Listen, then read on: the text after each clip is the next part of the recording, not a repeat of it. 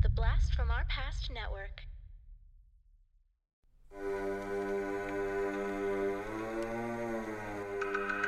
Podcasting After Dark presents TV Obscura, a deep dive into underrated and unknown television shows from our youth. Cartoons, sitcoms, cop shows, and much more. Sit back and enjoy some nostalgic fun with TV Obscura.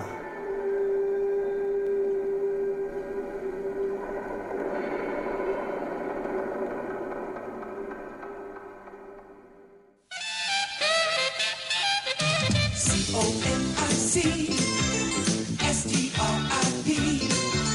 Come on, take a trip on the comic strip. C-O-M-I-C-S-T-R-I-P. Come on, take a trip on the comic strip. With Karate Cat. He's mean, he's lean, a karate machine. Yo, baby. The mini monsters. Are your kids monsters? Captain Minimon's the answer. And who can do hip-hop better than a frog can? Get down with the street frogs. And hold on for exciting action and underwater adventure with the Tiger Sharks. All coming up on the C-O-M-I-C-S-T-R-I-P. Come on, take a trip on the comic strip. On the comic strip. What's up, everybody? Welcome to Podcasting After Dark presents TV Obscura. I'm one half of the pad team, Corey, a.k.a. CZC. Joined with me, as always, my brother from another mother, Zach, the Total Snackage Schaefer.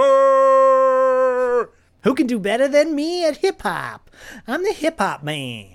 Dude, we're recording this midday on a Saturday. How freaking appropriate.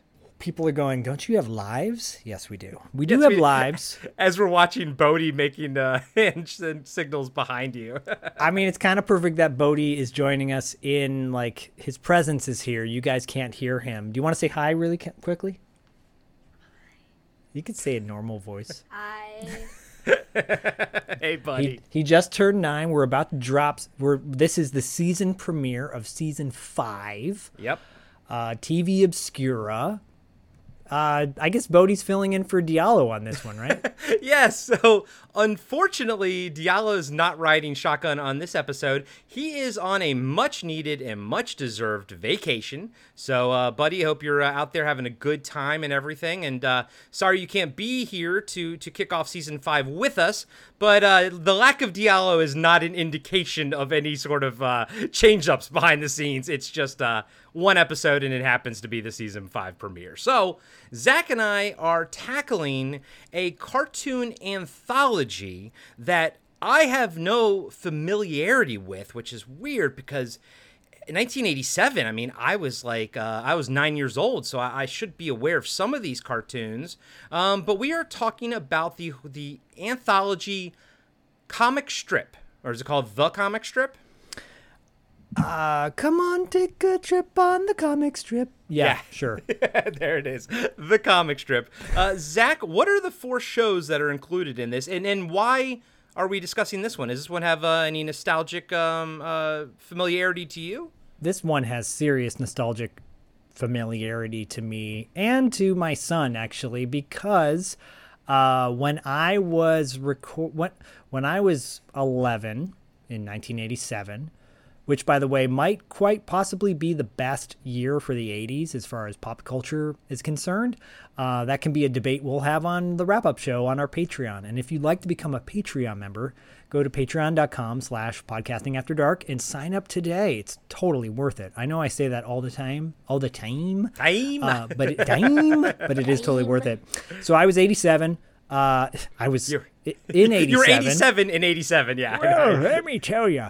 I think this cartoon this series, the comic strip, had a huge influence on me as far as voice acting is concerned, because the intro to this show is all one guy doing a bunch of different voices, and I remember like imitating it when I was a kid, singing the theme song to comic strip, COMICSTRIP. Come on, take a trip on the comic strip. And I actually really like that intro song. I think it's a very catchy jingle.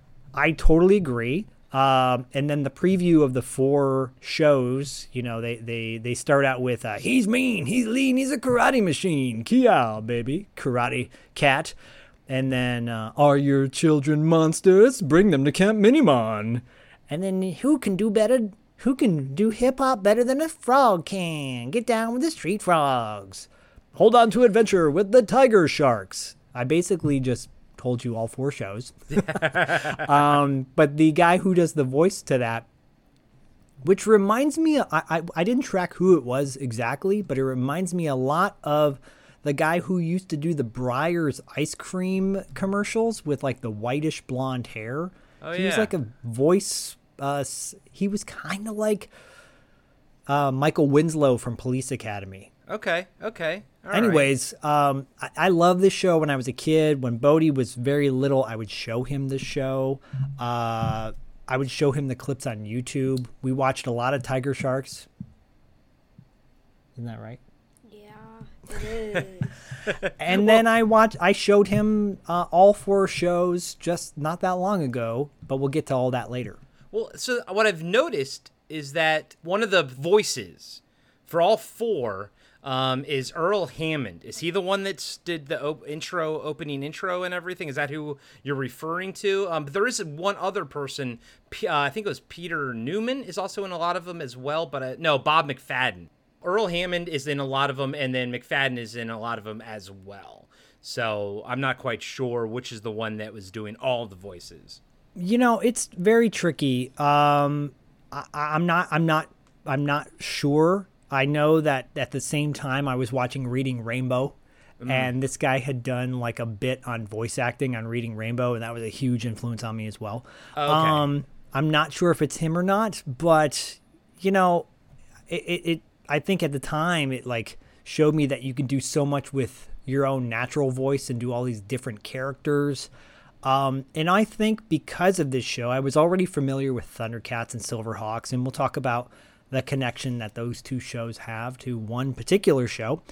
But I think I was like, oh, that's the voice of Lion-O doing that voice. Oh, that's the voice of Chitara.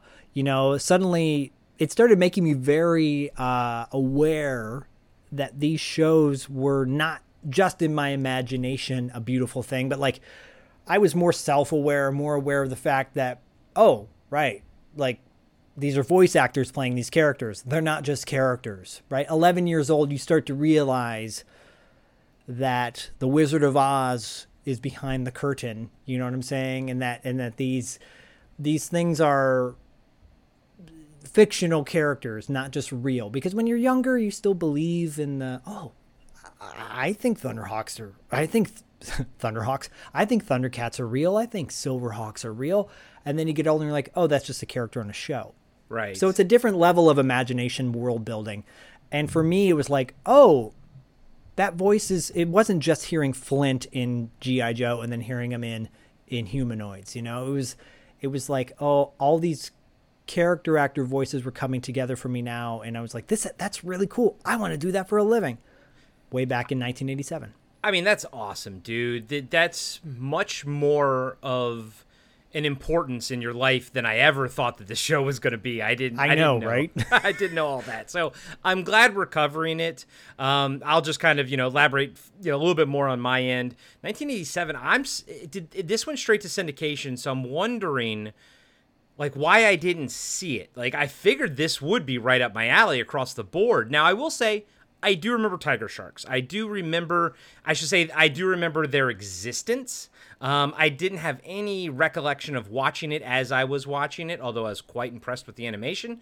But I do remember it existing. Maybe it was in toy form or something, but I have no recollection of the other 3 cartoons in this grouping and the comic strip, moniker itself, like the overall, what this anthology show was called. So I don't know when this aired in my neck of the woods on the East Coast around DC and Baltimore area. Maybe this was a Sunday cartoon, because Sunday cartoons, I never really got a chance to watch too many Sunday cartoons. And the only ones I did watch were the Hanna-Barbera ones. What was the Wacky Racers and that kind of stuff? That's what I remember Sunday mornings being. But I don't remember any of these at all. I believe, to the best of my knowledge, I think this was on the USA Network for me in the morning. And I remember that in our show notes is the link to this particular episode we're going to be discussing today. Is that right? Yeah, it's on Patreon. It's not behind the paywall. We always put them up for free. But yeah, you can go and watch this one that Zach and I watched, and it actually has 1987 commercials as well. And we're gonna rattle off a couple of them at the end of all this because I took some notes. But yeah, it's a great link. It has multiple episodes of each show, so you can watch as little or as many as you want. The whole YouTube video is about 2 hours long. But yeah, go on over to patreon.com/podcastingafterdark. And yes, you can watch the entire, what we're going to be talking about. The link that we used, we have it posted for free, so you can watch that. Yeah, so I think I remember seeing, this is kind of a mashup of a couple different episodes, because I believe, I remember seeing the hype for this either in a comic book or TV guide or something. God, TV guide, you remember that? And kids are like, what? What is that? What does that mean? Right? Is that a channel? Isn't that a channel on cable? Yeah, it tells you what's coming up on your television screen. It's at a hotel. They play them on the hotel TV screens when you turn them on. No, I remember seeing the hype for this and going, wow, there's all these cartoons in one block, and that's so cool. And I remember the initial block was all 3 or 4 cartoons. Yeah, I think it was all 4 in one go. But then moving forward, I think they chopped it down to like 1 and 2, and then eventually just 1 with Tiger Sharks, because I think that was the most successful out of these 4. I can totally see that. Yeah. I mean, so Rankin Bass, really quickly, Rankin Bass is the production company behind this. If that name sounds familiar, and Lorimar Telepictures. Rankin Bass is mostly known for their stop motion animation, like the Santa Claus is Coming to Town and Rudolph the Red-Nosed Reindeer. Right. Yep. But then Lorimar Telepictures is mostly known for their animation, which includes, like I said, Thundercats, Silverhawks. They produced Dark Knight of the Scarecrow, actually, too, and Dallas. They did live action and animation. 8 is enough. Go listen to our Dark Knight of the Scarecrow review. We did a full proper breakdown and review of that movie. Yeah, so this production company, listen to some of these other things they did. Freddy's Nightmares. Okay. The Hogan's Family. Gumby. Greatest American Hero. They did movies like Gorillas in the Mist. And The Last Starfighter. So, and Max Headroom. I mean, so the list goes on. I could list off.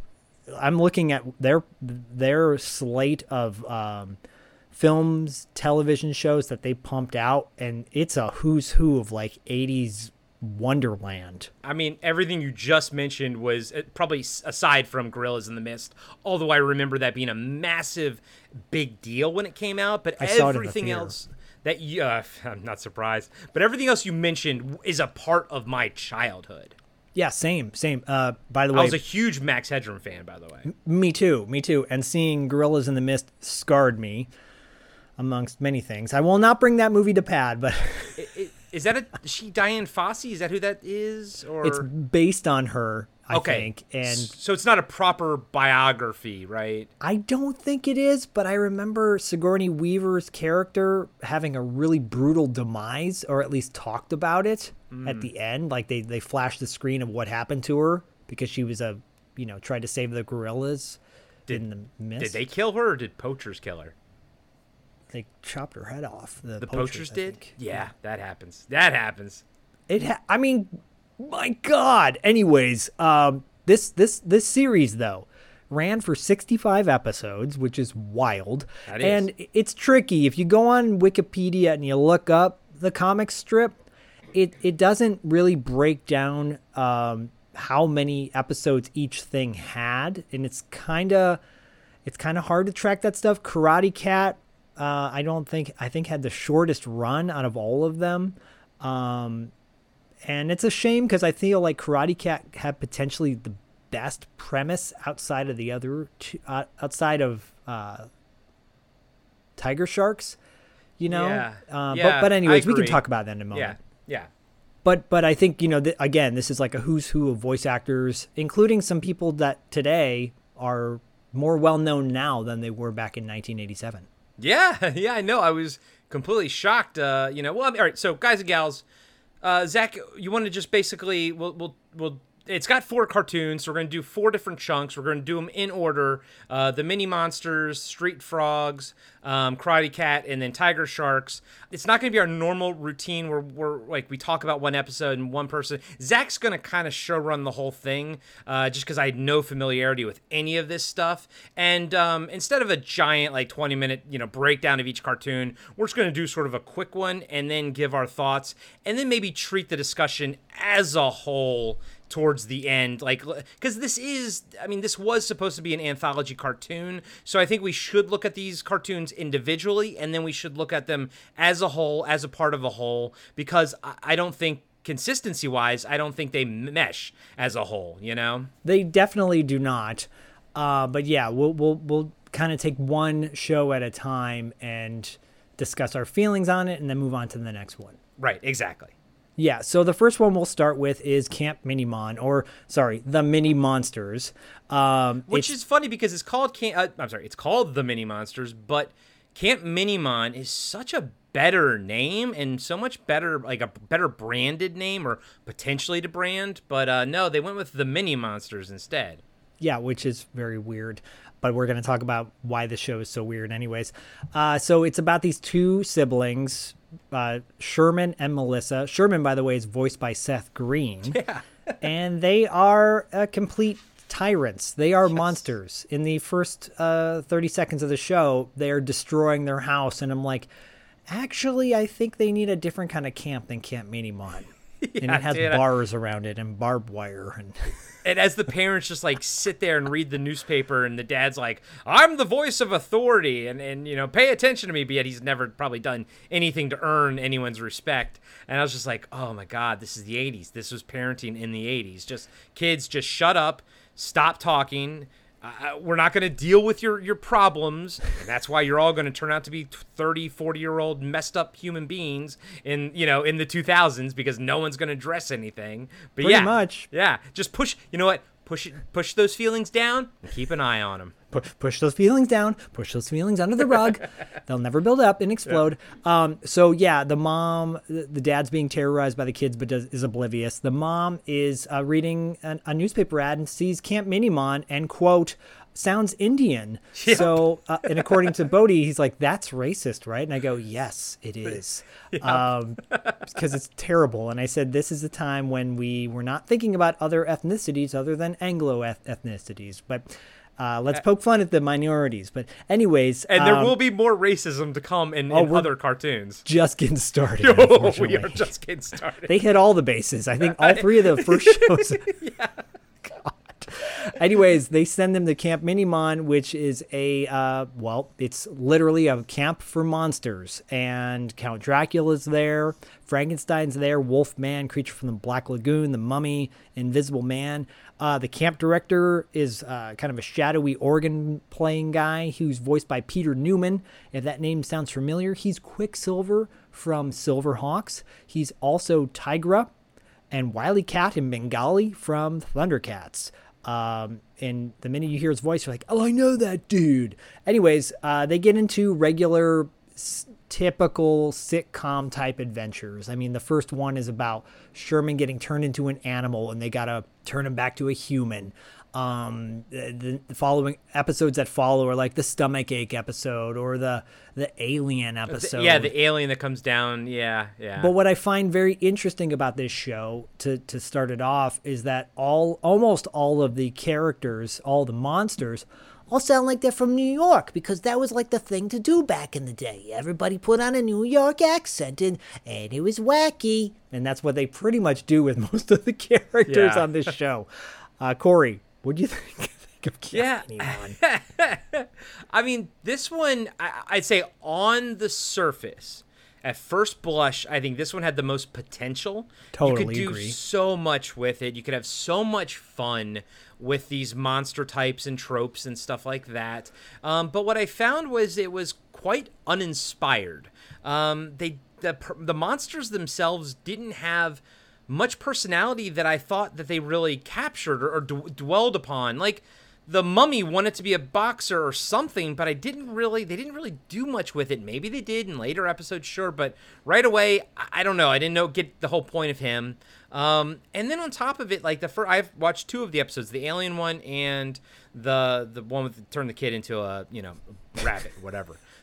Yeah. There was like no moral. There was no point to the story other than to just be a zany sort of story, I guess. And Yeah. I'm just like, I guess as a kid, I didn't care if there were no morals or anything like that. But as I get older, my idea of like stories and storytelling is, what is the point of this? What are you trying to impart other than just being blanket entertainment? Because animation is going to be blanket entertainment for a kid no matter what. You might as well include some kind of moral message in it. I just didn't find any messaging here, and the show starts with the 2 protagonists being absolute terrors. I'm like, am I supposed to relate to them? And then, they're kind of, I just also didn't relate to the monsters either. So maybe it builds steam over time, but like watching 2 episodes, I was like, no, this is not for me now, and I don't think it would have been for me back then either. I'll just finish my final thoughts on Camp Minimon. There's only one camp that I cared about as a kid, and that was Camp Candy. Wow, you took the words right out of my mouth.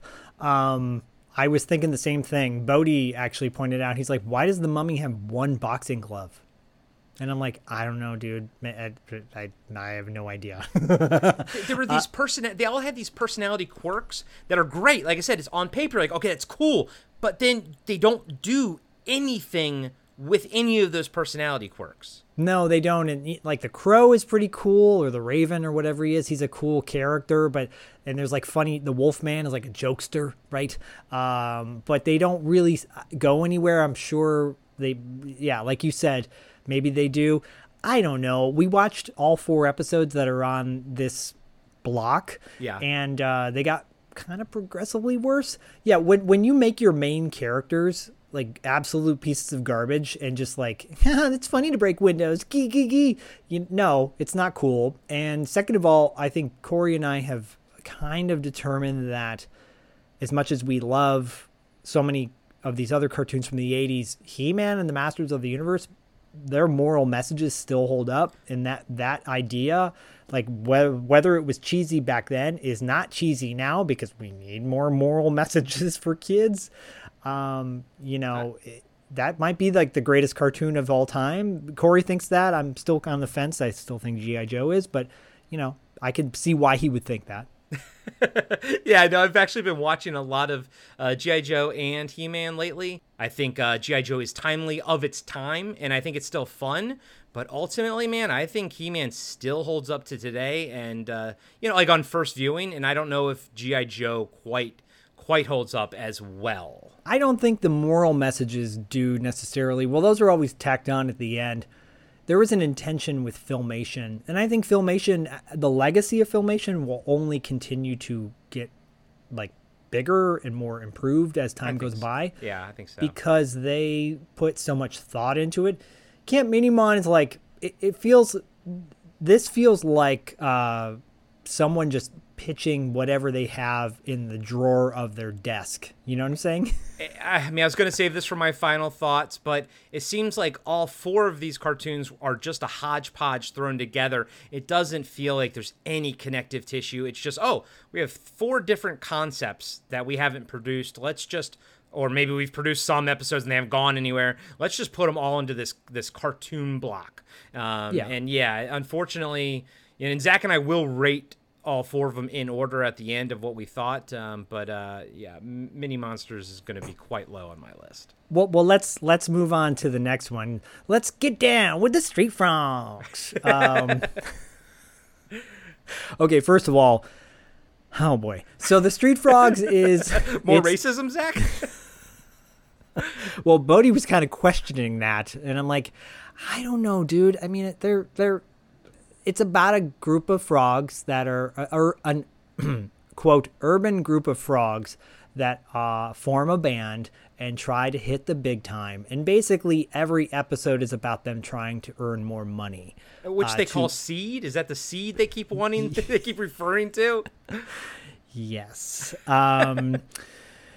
You know, there's a character on the show, like the DJ, who he's like, get on the hotline, and I'm sticky, I'm wet. Like everything is a pun with frogs, right? And the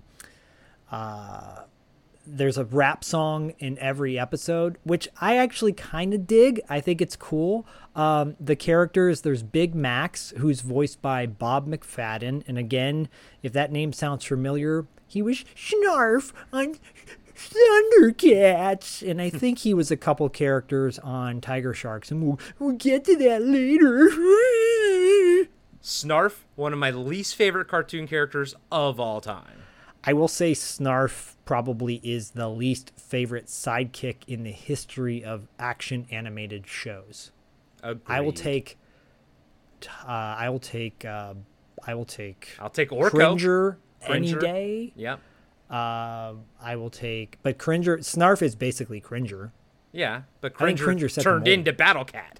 Yeah, Snarf turned into. Oh wait, that's right. He didn't turn into anything. Snarf sucked. And I think they corrected that in the Thundercats reboot on Cartoon Network in the early 2000s. They corrected Snarf. They didn't give him a voice. He just he was like more of just like a side character. Gotcha. Snarf is Snarf, but Snarf is Snarf. Let's get to the other characters in this show. So there's Big Max, like I said, Spider, Moose the Loose, and Honey Love, who's voiced by Tanya Willoughby, but it's a shame because you go to look her up and you can't find anything for her, at least on Wikipedia. And Dr. Slick. And then there's a character named Snappy Sam who runs the diner. Snappy Sam is important to mention because he's voiced by Ron Taylor. And Ron Taylor, if you look him up, he played Audrey 2 on the Broadway version of Little Shop of Horrors. Okay. But he's had a pretty awesome career on screen in the 80s. So in Trading Places, he was big black guy. And he was the one in the jail cell. Yeah, I know who you're talking about. Yeah. He was actually, it might have been the other guy who was actually talking, and the other guy went, yeah. I think it was the other guy he had sort of like longer hair, sort of slicked back. Yeah, I think that was him. The guy next to him was the one that would say, yeah. Yes, that's right. In the Ice Pirates, he was Pimp Robot. I love Ice Pirates, man. Exterminator 2, he was Dude. We still haven't covered that one yet. Indiana Jones and the Temple of Doom, he was Lao She, the voice of Lao She. Okay. I think in the beginning. But he was in Who's That Girl? He was in Dead Heat, which we've talked about. He was one of the shootout zombies. Yep. He's been in movies like Second Sight, Heart Condition, Downtown, Second Mighty Sight Quinn. Wait, is that the one with John Larroquette? Yes, and Bronson Pinchot, yeah. Amazing, right? He was on Night Court. He was on 3-2-1 Contact, Miami Vice. I mean, come on, like that should be, heralded. Anyways, he's one of the highlights of the show. The show is primarily an African American cast, which is great because most of these would be like white actors portraying black actors. There was always a musical number. It's a very cliche, like let's make it as a band kind of thing with wacky antics ensuing. It's not terrible. It's okay. It's, as Bodhi would say, it's fine. What are your thoughts on the Street Frogs? Yeah, I thought this was a vast improvement over the Mini Monsters. I liked how they had a purpose. Like with the Mini Monsters, again, I was saying, maybe if it's just not the moral message, they had no purpose. They were just at camp and stupid shenanigans happened. Here, I liked how the band had, ambition. I like how they're trying to do something, and I they want to make their seed. I was like, why don't they just call it money? But okay, fine. And I actually liked the songs that, like, I liked how musical it was. I very much enjoyed that aspect of it. Animation wise, it was okay. It was serviceable. It was passable. But overall, I think I enjoyed their mission here. Like, I enjoyed the fact that they had something that they were trying to accomplish, and I guess it's gonna keep being the through line through the whole series, is them trying to gain exposure and stuff like that. But it's a very relatable thing, especially for us. We're artists and everything. I understood this. I understood their passion. And I understood them, wanting to eat, because I believe artists should be paid and, Agreed. Yeah. Make a living doing what they want to do. And I also understood, what they had to do to get there. So all in all, I thought the Street Frogs was very entertaining. I enjoyed this one a lot, actually. Oh, that's good to hear. I know there's one episode where they where the DJ, the radio DJ, takes the day off, or he goes on vacation, and they fill in for him, and they get their music on, and everyone loves it, right? And I feel like that could have been the finale of the show. Like, they hit the big time finally, right? Yeah. But yeah, that's Street Frogs. Hey everybody, Corey here. I just wanted to let you know that we'll be right back after these short messages. Welcome to Manic Movie Monday, where one person's trash is another person's treasure. Here we celebrate the trash, the treasure, and everything in between. When women get stressed, we take a bath. There's a lot to unpack with this movie. Spoiler alert, prison is not like reform schoolgirls, and I really wish somebody would have told me. We're catfishing serial killers. We're just trying on clothes without tags and seeing what fits. Everyone is wearing mail order lingerie. So join us every other Monday and stay manic. And now, back to the show. Kiao, baby. Let's talk about Karate Cat. He's mean, he's lean, he's a fighting machine. Kiao, baby. Karate Cat is about a private investigating cat who uses his karate to fight crime in his town. Usually he's fighting Big Papa and his two lackeys, Boom Boom Burmese and Sumo Sai. And his boss at the McClaw's detective agency is Big Mama McClaw. The voice of Karate Cat is Bob McFadden, once again, that I mentioned earlier. And one of the co-workers that Karate Cat has is Dr. Katmandu, K-A-T, voiced by Larry Kenney. If that name sounds familiar, he is the voice of Lion-O from Thundercats. He's also the voice of Bluegrass in Silverhawks, one of my personal favorites, and Dolph in Tiger Sharks. He's also the voice of Count Chocula and Sonny the Cuckoo favorite Bird. Tiger Shark, by the way, Dolph. Dolph is probably my least favorite Tiger Shark, but I always thought Bluegrass was kind of cool with the guitar, and he was the pilot of the ship, right? Yeah, no, I liked Bluegrass. Zach and I famously are on opposite ends when it comes to Shipwreck on G.I. Joe. Zach loves him. I'm not the biggest fan. But that's true. Bluegrass, I loved Bluegrass. I thought he was cool as shit, dude. Yeah, and the figure was cool. The figure, I still have the figure. He had like a mohawk and a cowboy hat that fit over his mohawk. Yeah, I loved when you took off his cowboy hat, he had that badass mohawk. I always thought that was super cool.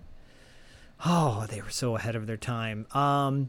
Anyways, Karate Cat is very formulaic. I don't think it lasted. I think it lasted the least out of the three cartoons, but Karate Cat sounds like Stallone to me. When he talks, he talks like Stallone. My first note here, is that supposed to be Sylvester Stallone? Right, and Lady Lovely Locks is a funny character on the show too. Sorry, no, we're not going to talk about that, and we'll get to that later. And they've got characters like Meow Baby, who's voiced by Maggie Wheeler, and she's known for being Janice on Friends. And also she was a voice on Mini Monsters. She was Jinx the Witch as well. So she was doing a lot of voice acting earlier in her career, and then she's became more of a screen actor later. Yeah. So Karate Cat again is like, It had one segment on this link that is in our show notes. It's only 10 minutes long. It goes by really fast. It like ends before it even starts because you're like, wait, what just happened?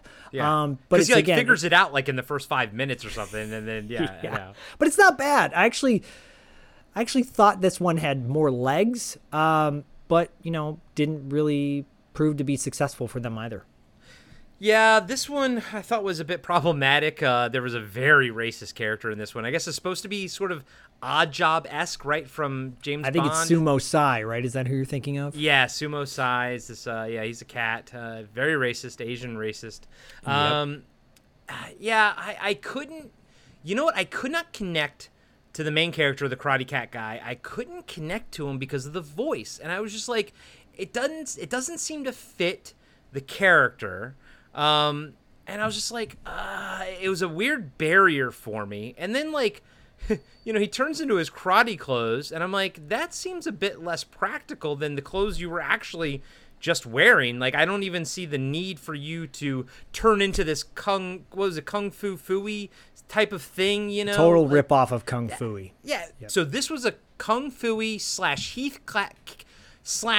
Heathcliff hodgepodge ripoff. And I can see why this one's not going to last, to be truthful with you. And then like on top of it, it's a world where animals are sentient, but yet the crocodile isn't. That always confused me as a kid. It's like, why is Goofy sentient, but Pluto isn't, and stuff like that. And it just, I didn't connect with Karate Cat at all, to be completely honest with you, dude. This one was the one that was the hardest for me to sort of get into. Like with Mini Monsters, I understood what they were trying to do, and I just think they failed doing it. Here, I was just like, I don't even see the appeal of the pitch, like the elevator pitch of this one. I just don't even see the appeal of it. Yeah. No, I totally see what you're saying. I feel like that's probably the reason why it wasn't as successful as the other ones, you know? So moving on, Tiger Sharks. Well, hold on. I want to talk a little bit more about Karate Cat. About because the racism in it? It's the most racist of all four of the cartoons. The only thing it did not have was a gong after someone talked. Now, it was not as racist as the Bill and Ted's Excellent Adventure cartoon. That will always go down. At least that one episode will always go down as the single most racist cartoon we've ever covered on TV Obscura. And you're welcome. But Zach, you said you kind of liked his voice and everything. So did his voice appeal to you? Did the Sylvester Stallone voice appeal to you of the Karate Cat guy? Or, I'm just curious. I think so. It didn't fit the character, but it was kind of a cool voice. I'm like, I like this kind of cool voice. And watching it now in 2023, I'm like, was this the early test pilot that they were making? Because it feels like that. It doesn't feel like there's a whole lot going on in this episode to flesh it out. It just feels like, we're just going to test this animation footage. We're just going to test this animation footage and see what happens. That's what it feels like to me. I think I wanted to like it more than it probably did. You know what I mean? As a kid, I probably wanted to like it because I liked, let's pause for a moment and reflect on the fact that I saw Fritz the Cat when I was like probably 8 or 9 years old. My brother brought this home and we watched it, and I was like, what's this? Oh God. Because it's basically a porno with animals. Yeah. And Ralph Bakshi, right? I believe. Yeah. And so I think I was like, oh, Karate Cat, animals. And I'm still a little kid. That would have been a whole lot better to watch this than Fritz the Cat. I can see why you didn't like it, and I can see why. I think I probably liked it from the perspective of I wanted to hope. I idealized it more than I actually, when it came to fruition, I'm like, it's not that good. Yeah, and I understand that. The desire to want to like something and for something to be better than it. Yeah. Were you ever a Garfield versus Heathcliff? Which one was your I actually liked Heathcliff more. Me too, buddy. I was a Heathcliff kid growing up. Yeah, I never got I got Garfield. I got the appeal. But I think Heathcliff is like punk rock and Garfield is like mainstream pop. And though I love mainstream pop, I liked the edgier side with his cool hat. Yeah. There were the cat thing was popular. Like you said, Hong Kong Phooey was the dog. But there was like Top Cat was another character that was kind of popular. Snagglepuss. Oh, Snagglepuss. Even. Heavens to Murgatroyd. Exit stage left even. Obviously, Pink Panther was a popular character to have for kids. This was biting off of all that stuff and failed.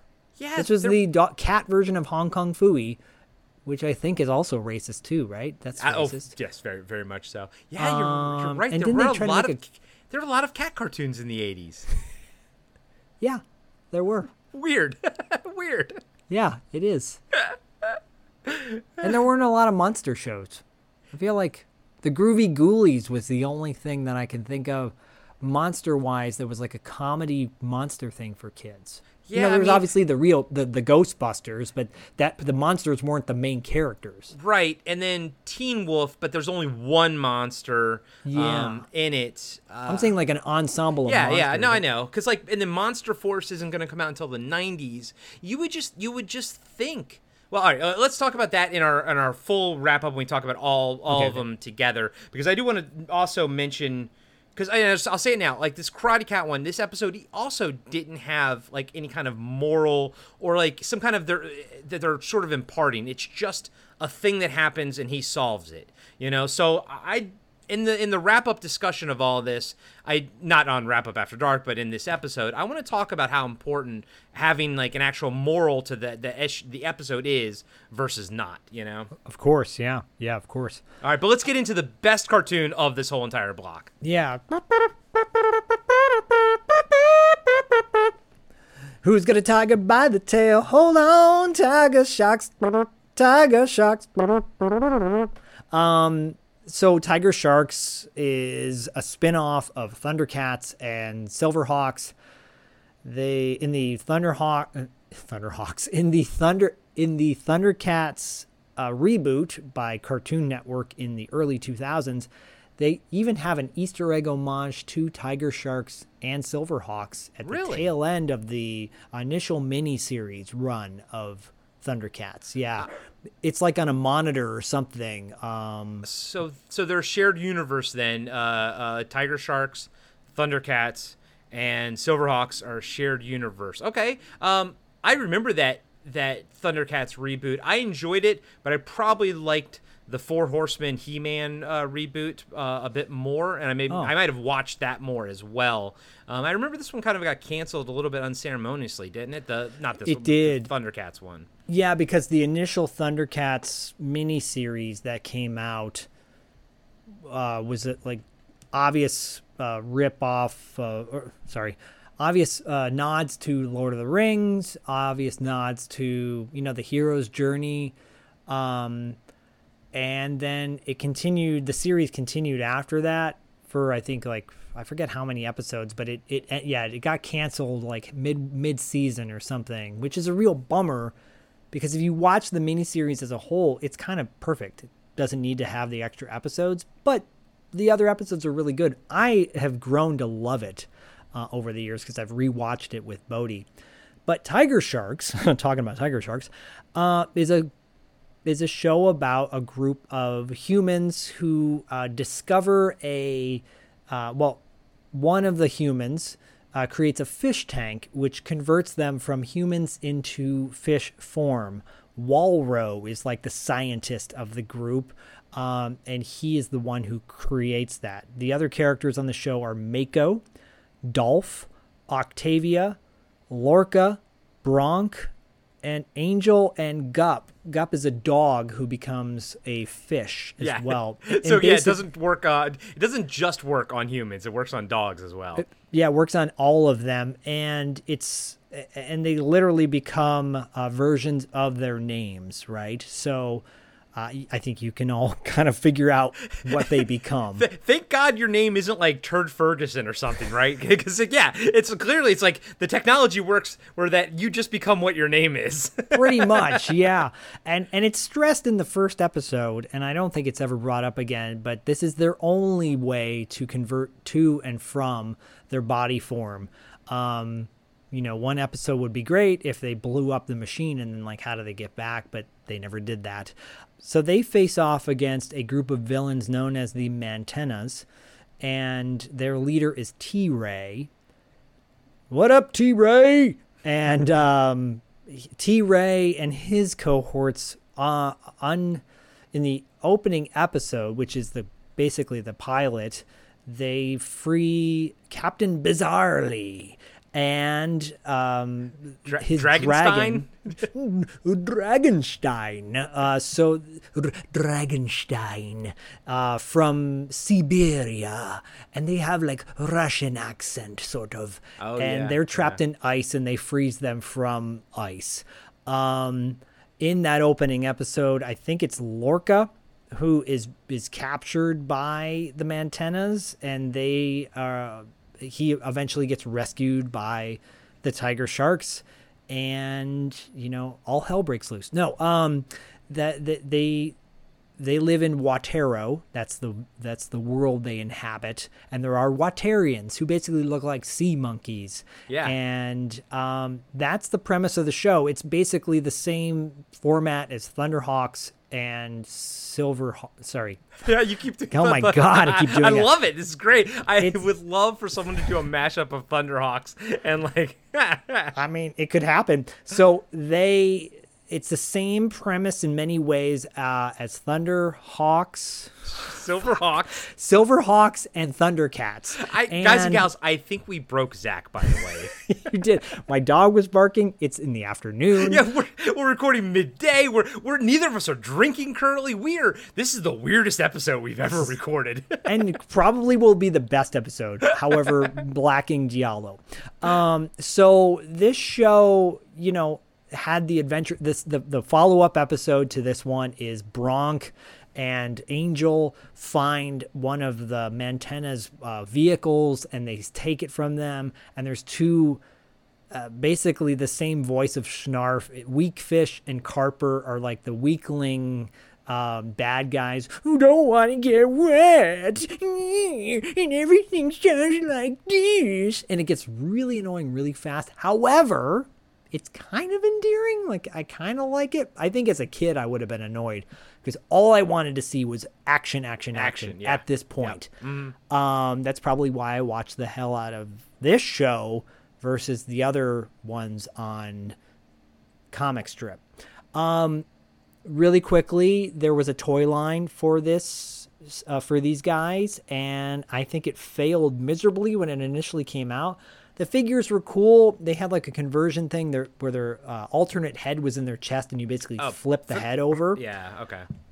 If you go on eBay now, it's ridiculous because people are selling these for like several $100s for like broken figures, and it's a joke. I don't think anybody should do that.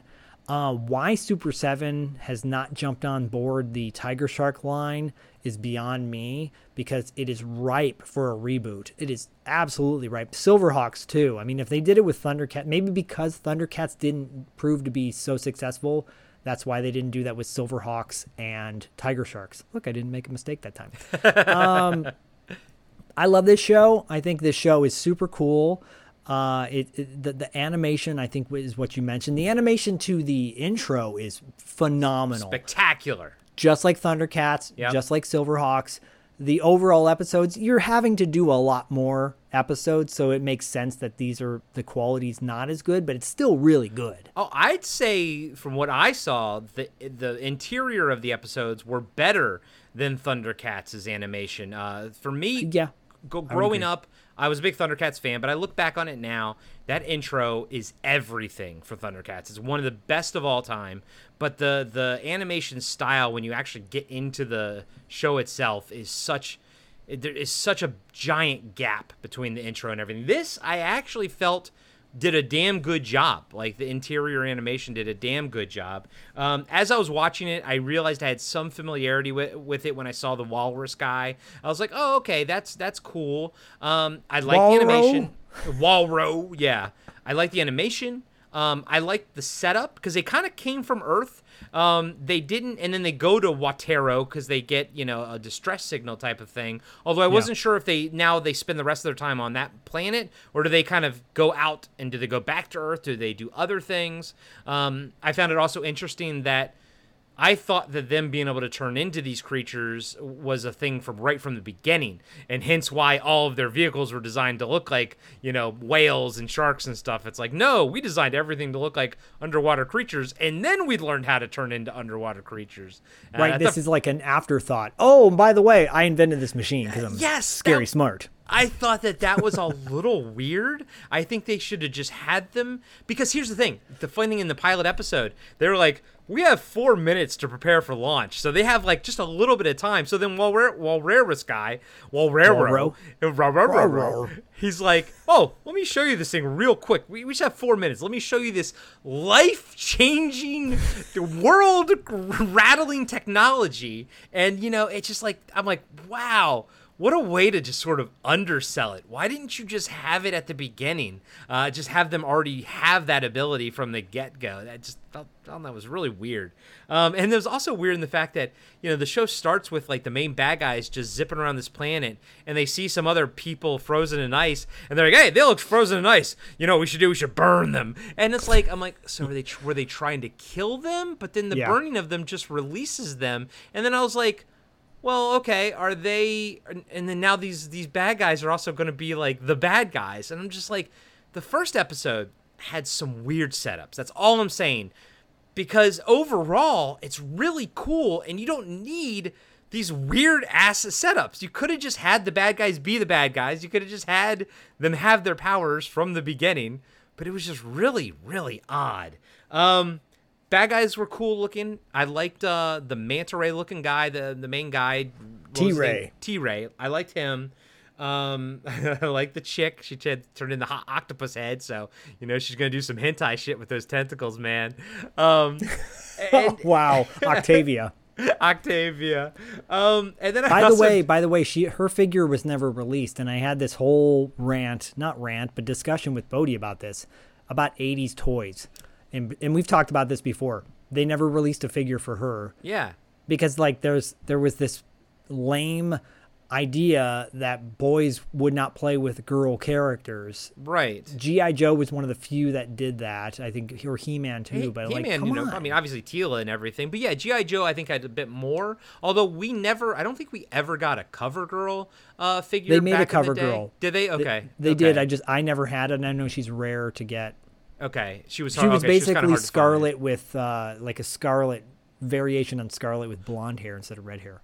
And as a kid, I always wanted in Mask the girl with the yellow helmet, and then the bad girl. They didn't make a toy of the bad girl either, with the purple hair or whatever. Nope. She was kind of a Zorana ripoff. Zorana, yeah. She was a little bit of a ripoff of her, but I liked her.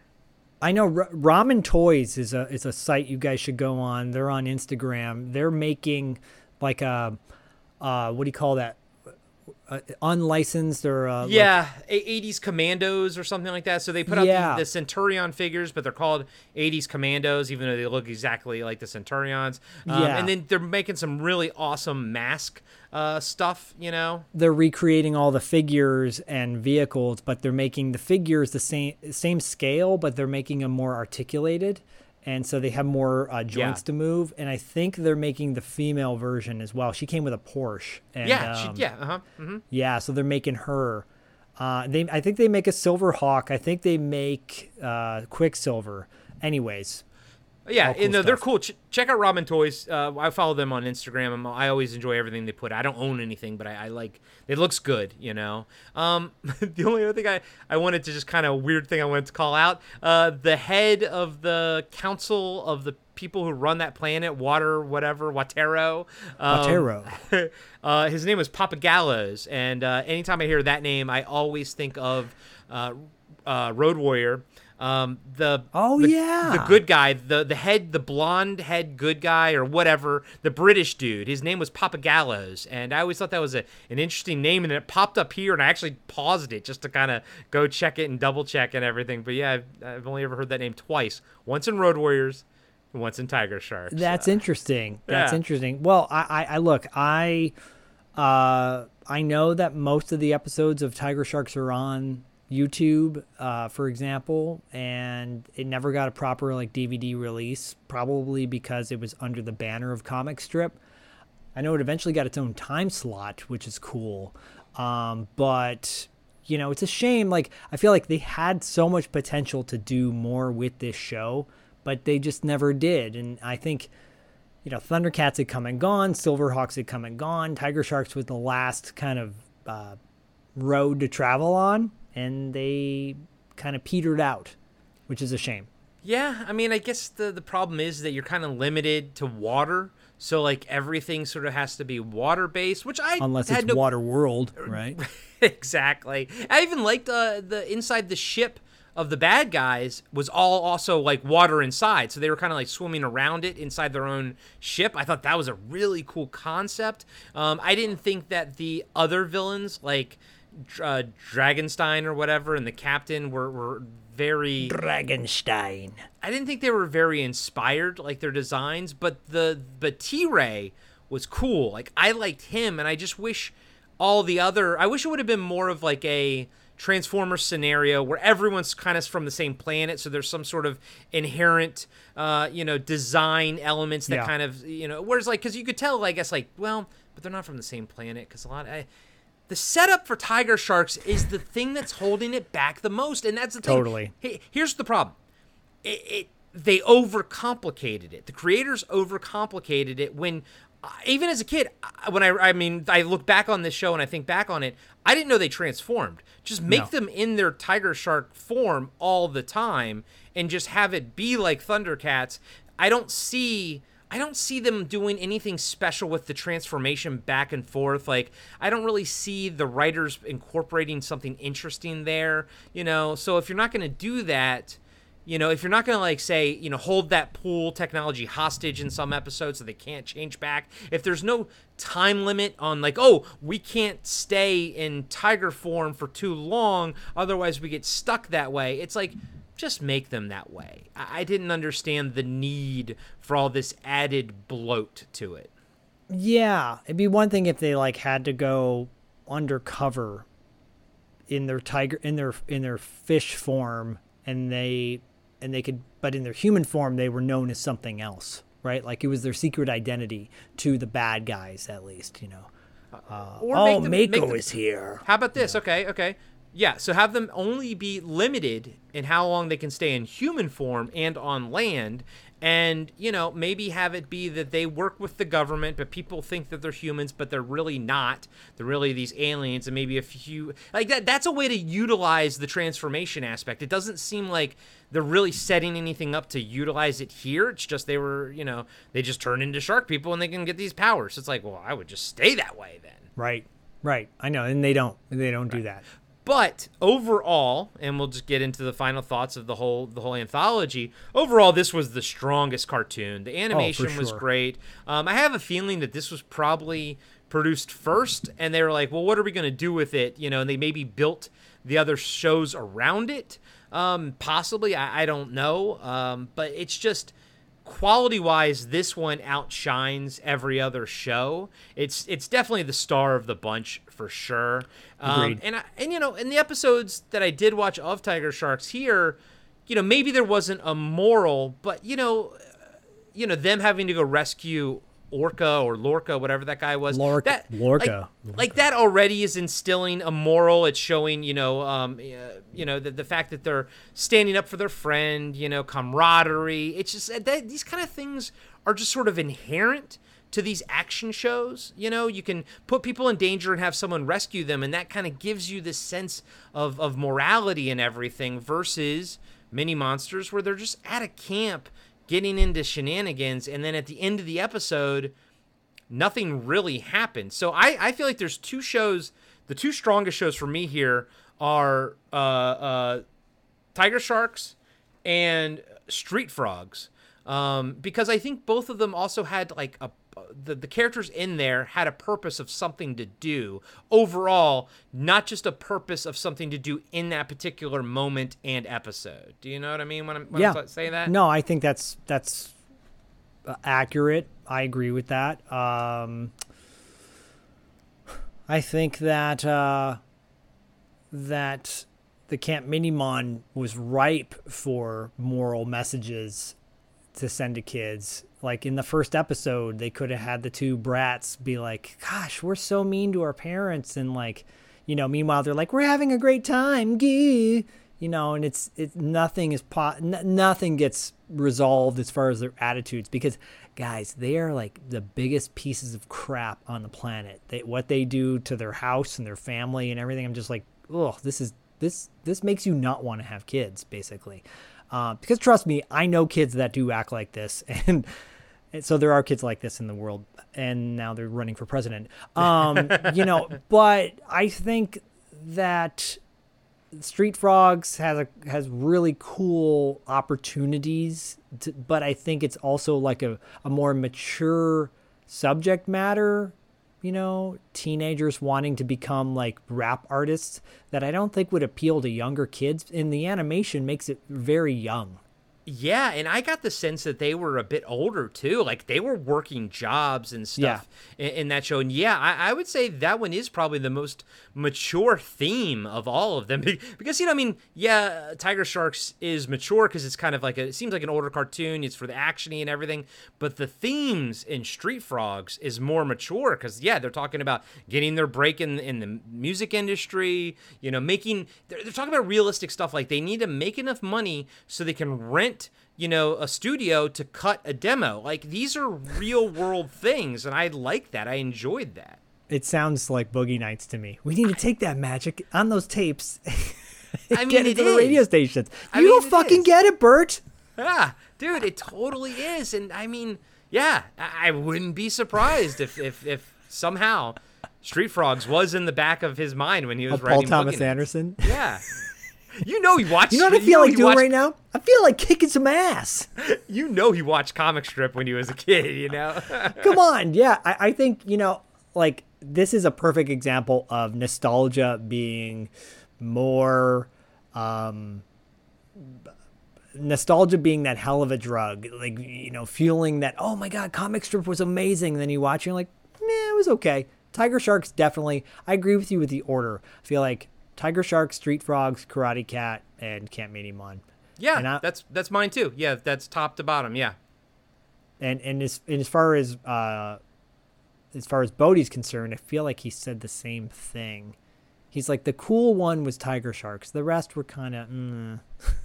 And that's the thing. I had no nostalgia going into this, so I'm watching it completely, sober, stone cold sober at the age of 45 in 2023. And, it did teach me that I was like, I do look for some kind of a message in my cartoons or my shows, or just a point. Yes. It doesn't have to be ham-fisted. It doesn't have to be like, oh, this is the right way to do something. But I need some kind of a point for my cartoon, especially if it's just wild, zany antics like Camp Minimon. We keep calling it. It's called Mini Monsters. Camp Minimon is so much better. That should have been the name right there. But you look at that show, and they just have nothing to say. They're like the creators, the writers, they really have nothing to say. They're just creating situations that they think kids are going to like to sort of sell this cartoon. Whereas Street Sharks and I think Street Frogs had the most to say, but Tiger Sharks was the most entertaining. And then for me, Karate Cat. This is what happens when no alcohol is in my body. Or Zach's, too. We can't get anything right. Karate Cat was the most racist and just the most bizarre. Like I said, I didn't even get the pitch of this one. I don't even get what we're trying to even do here. Like, and then weirdly, the main guy, Karate Cat, after I watched the episode, I felt like I didn't know any more about him. I felt like I knew more about the villains than I did him. they didn't do anything with him. He was just there. I was like, how is he connected to this boss lady, this claw lady? I was like, oh, he works for her? I don't want to watch a cartoon about the guy who works for someone who's stronger than him. Like, he should be the guy. He should be the guy running in his own private detective agency, right? Not working. I was so thrown off by that. Yeah, no, I totally agree. I appreciated it like Sylvester Stallone. And I didn't get that at all. Like, and by the way, Neil Ross was the voice of Sylvester. Neil Ross was the voice of Rambo in the animated series. And wasn't he the voice of Shipwreck on G.I. Joe too? I believe he was. Yeah. Yeah, Karate Cat, man. I didn't get that one at all, dude. Like, seriously, I didn't get it. But okay. So as a whole, looking at this thing from a whole, I very much enjoyed the jingle. I enjoyed the comic strip theme song. COMIC. Yep. STRIP. Come on, take a trip on the comic strip. And I get the idea, the concept of what it's called and putting these cartoons together. And I guess ultimately, you don't need to have any kind of thread keeping them together because the comic strip aspect is that. Although they don't really feel like comic strips come to life, so the title itself is sort of, not really connected to the whole. But, yep. I mean, it's kind of a mixed bag. The animation styles sort of don't meld and don't sort of fit together. They all look very different. Street Frogs is probably the most crude of all the animation. Tiger Sharks is the best. Karate Cat and Mini Monsters is serviceable, I guess. But the animation just didn't seem to connect and flow together between all of them. Agreed. No, I totally agree. I feel like, the Camp Minimon doesn't feel like has the worst animation, I think, of all three. Yeah, probably. And Tiger Sharks has the best. Yes, agreed. And you feel like, they feel rushed. Like, oh, we just got to get these things out there. I would love to understand the motivation as to why they threw all these together.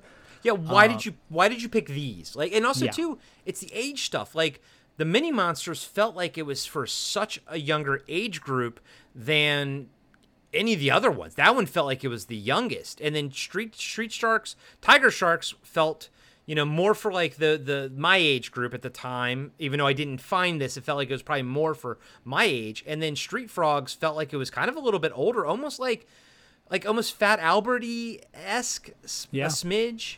Yeah. No, I for sure. Though Fat Albert's animation was fantastic. And that was another Filmation show, too. Yep, it was. I grew up on Fat Albert. I love that cartoon. So do I. It's too bad the guy behind it's a POS.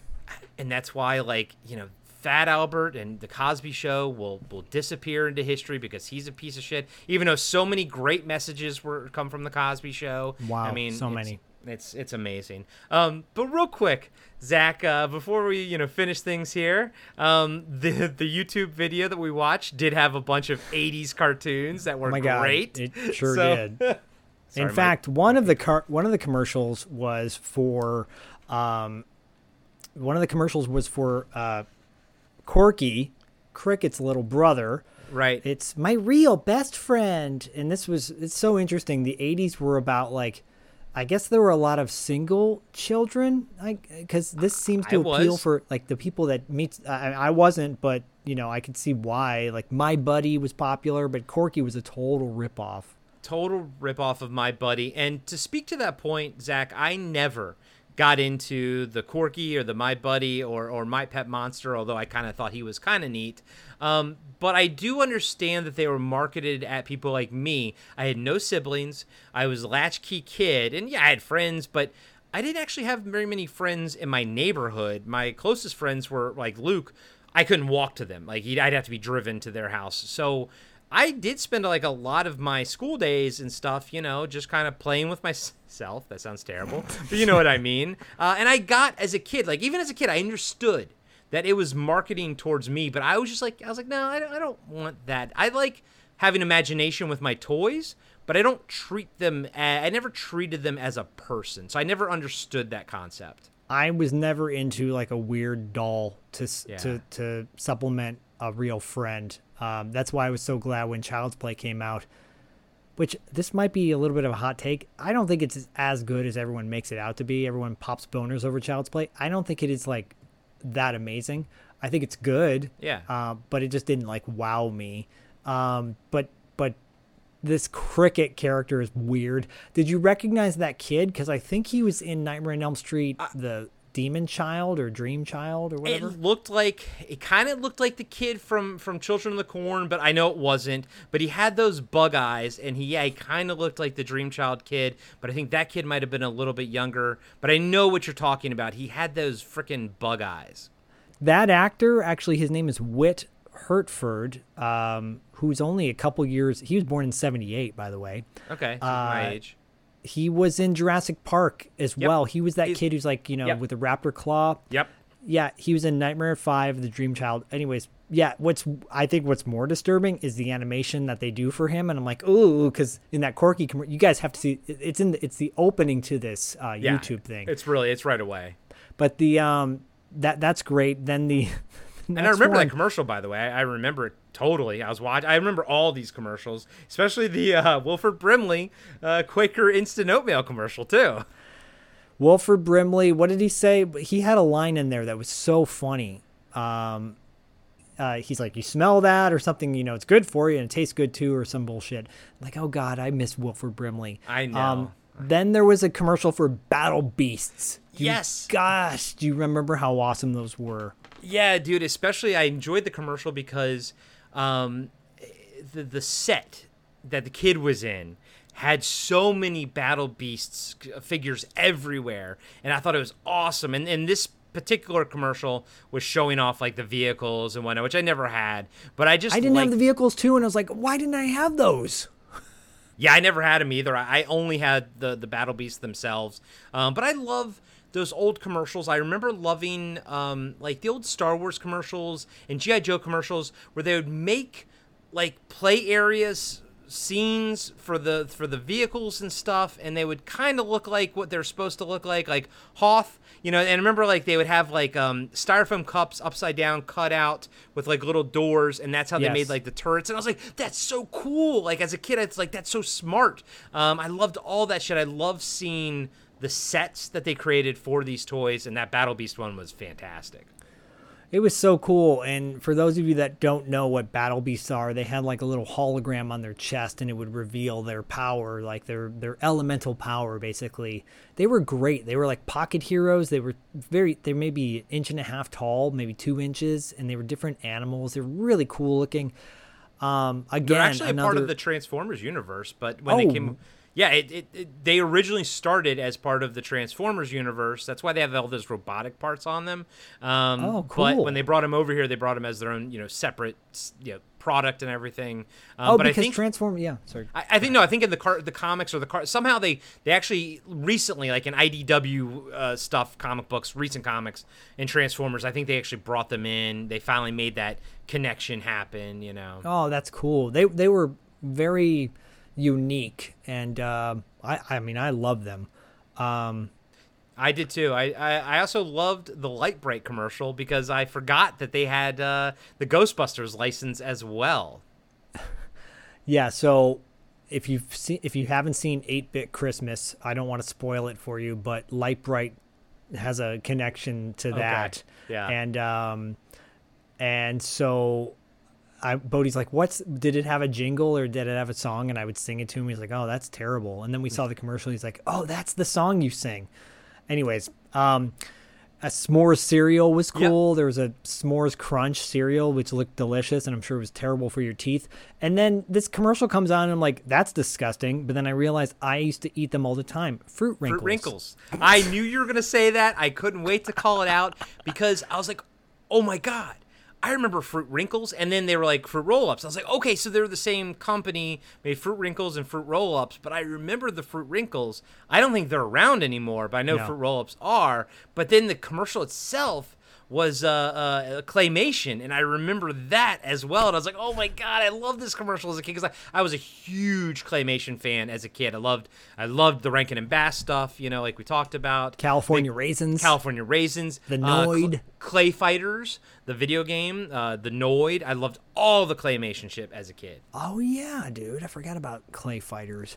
And then Lady Lovely Locks was a commercial, which I thought was really funny, where she's like, her eyes wink and blink, and I'm like, that's disturbing. I know. I saw that, and I was like, I have no recollection of this whatsoever, and this thing terrified me. And then Teddy Ruxpin, it wasn't a commercial for the toy, it was a commercial for the cartoon, and then I was like, oh my fucking god, I remember there was a cartoon too. Totally forgot about it until just today.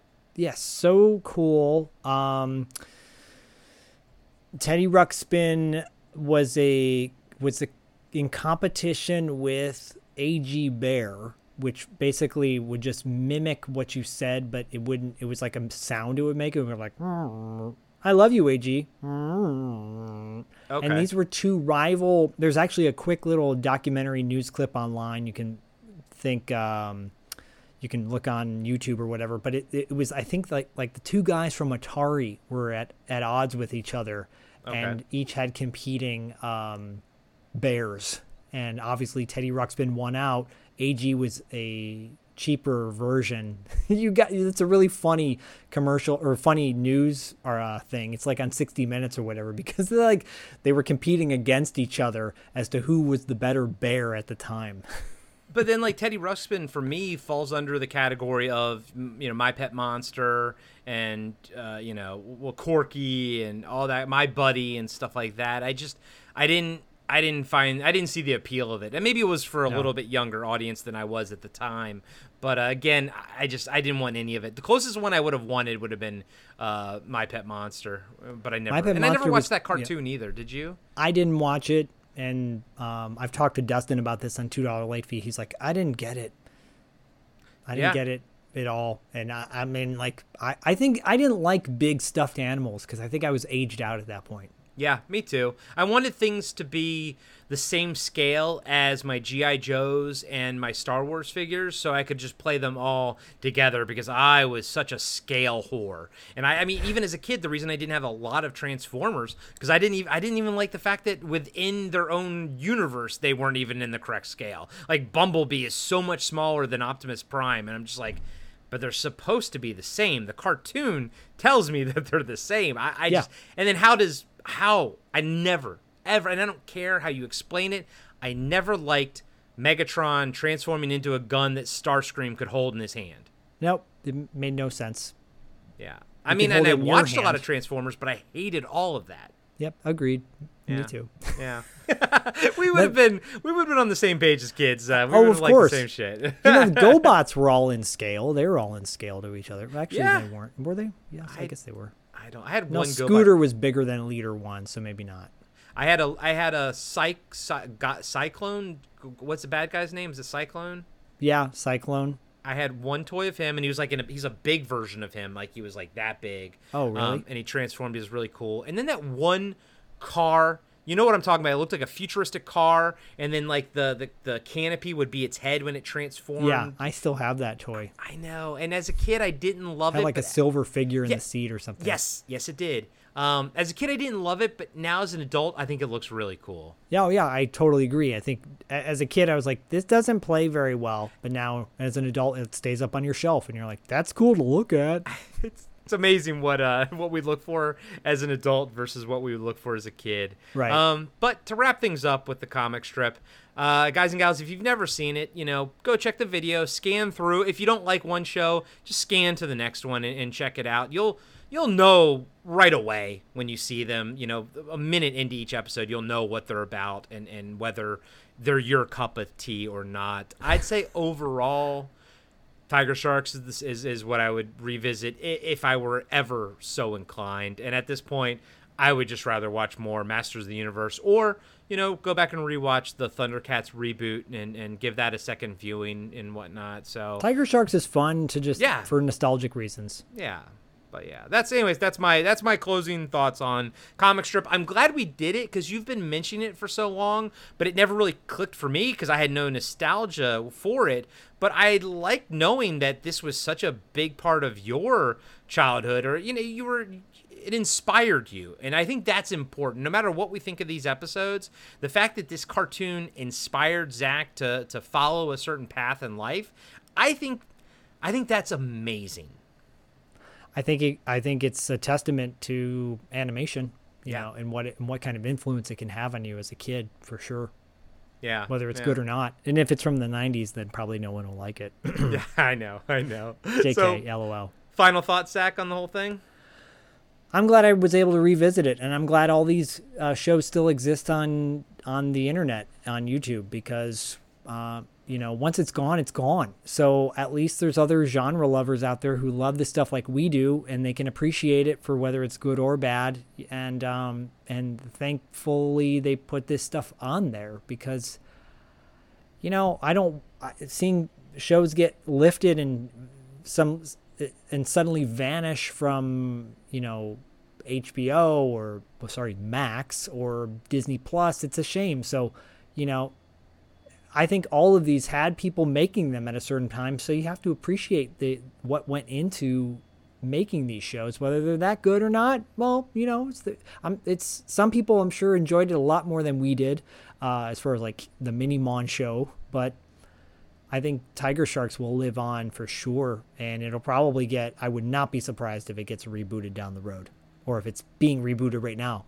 I mean, the fact that I know what the Tiger Sharks were and I never watched it, it that still has some brand recognition. That name still has some brand value to it. So like you, I'm expecting to see some sort of resurgence of Tiger Sharks in the future, and it'll probably come from Super 7, but who the fuck knows? Probably. But then it'll take 3 years to finally get it. Exactly. So, but thank you guys so much for going on the TV Obscura journey with us. Diallo was definitely missed this episode, but he should be back in the future. And this kicks off our season 5, which is pretty freaking amazing. Season 5. Wow. So we've been doing this for a long time, guys. And somehow we're getting worse. No, I'm just kidding. I'm just kidding. Or better. I know. But the amount of name fuck-ups we did this episode is truly remarkable. And I'm going to keep them all in because, okay, fine. Guys and gals, this is what happens when you get two podcasters who are used to having a little bit of a buzz going, doing this thing stone cold sober. Stone cold. But speaking of some stone cold soberness, no, that doesn't work. But speaking of stone cold...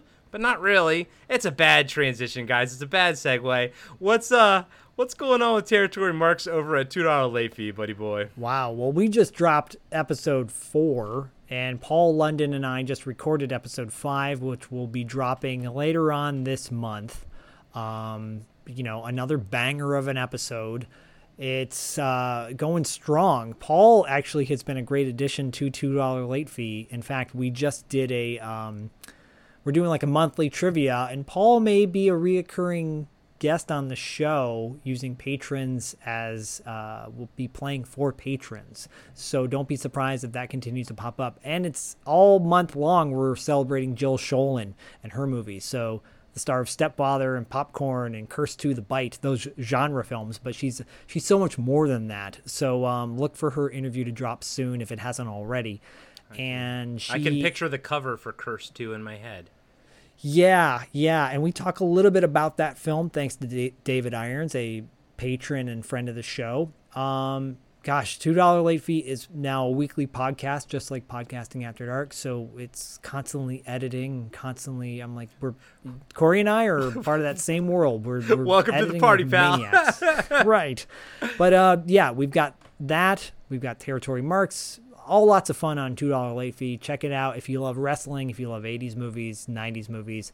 We're coming up on our 4-year anniversary soon, and we'll be doing a crossover with Corey very soon as well. So look for that news to pop up any day now on our Instagram socials.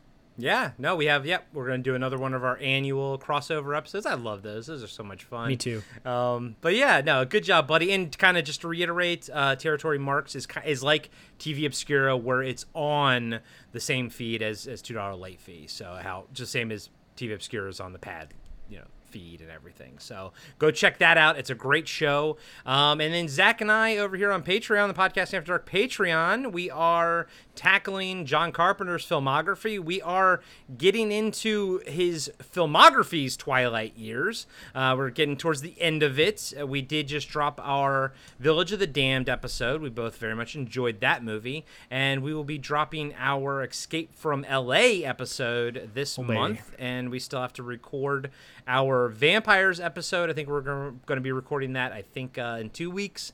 And then we're going to have Ghost of Mars, and we're going to have David on for Ghost of Mars because he wanted to be on Ghost of Mars for some reason. So, yeah, he wanted to be. Why? Why did you want to do that to yourself? Although, once we watch, having learned through our Escape from LA episode that the Ghost of Mars it was originally supposed to be a Snake Plissken script, I'm a bit more interested in watching that movie now with that in mind. Yeah, no, I am too. I'm going to keep an open mind, just like I'm keeping an open mind with vampires, all that good stuff. We did it for all of them, dude. I kept an open mind for Escape from LA, and I found some fun in that, and we'll talk about that. And I kept an open mind for the Village of the Damned, and I was very much enjoyed that one. So, every episode, Zach and I go into that movie expecting to love it, but, unfortunately, things happen, and Memoirs of an Invisible Man, and things just chip away at your love for things. Yeah, nostalgia can't always hold you, hold the movie up. Nope, it certainly can't. So, but we can try. It can try. We're trying really hard.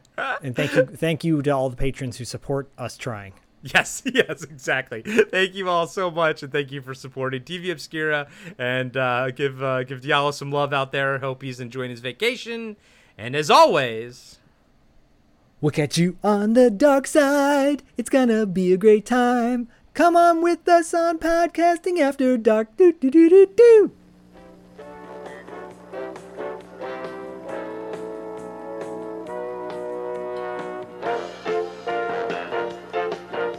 Be sure to subscribe to Podcasting After Dark and give us a 5-star rating on iTunes. Support Podcasting After Dark on Patreon. Follow us on Instagram and Facebook at Podcasting After Dark.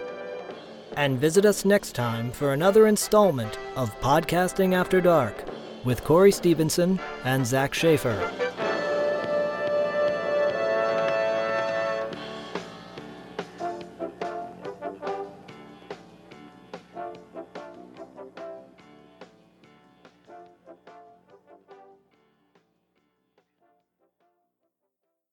Hey everyone, co-host Corey here. I just wanted to take a quick second and say thank you to all of our Patreon supporters. Without you, Podcasting After Dark would not be possible. If you would like to help the show grow, please consider signing up at patreon.com/podcastingafterdark.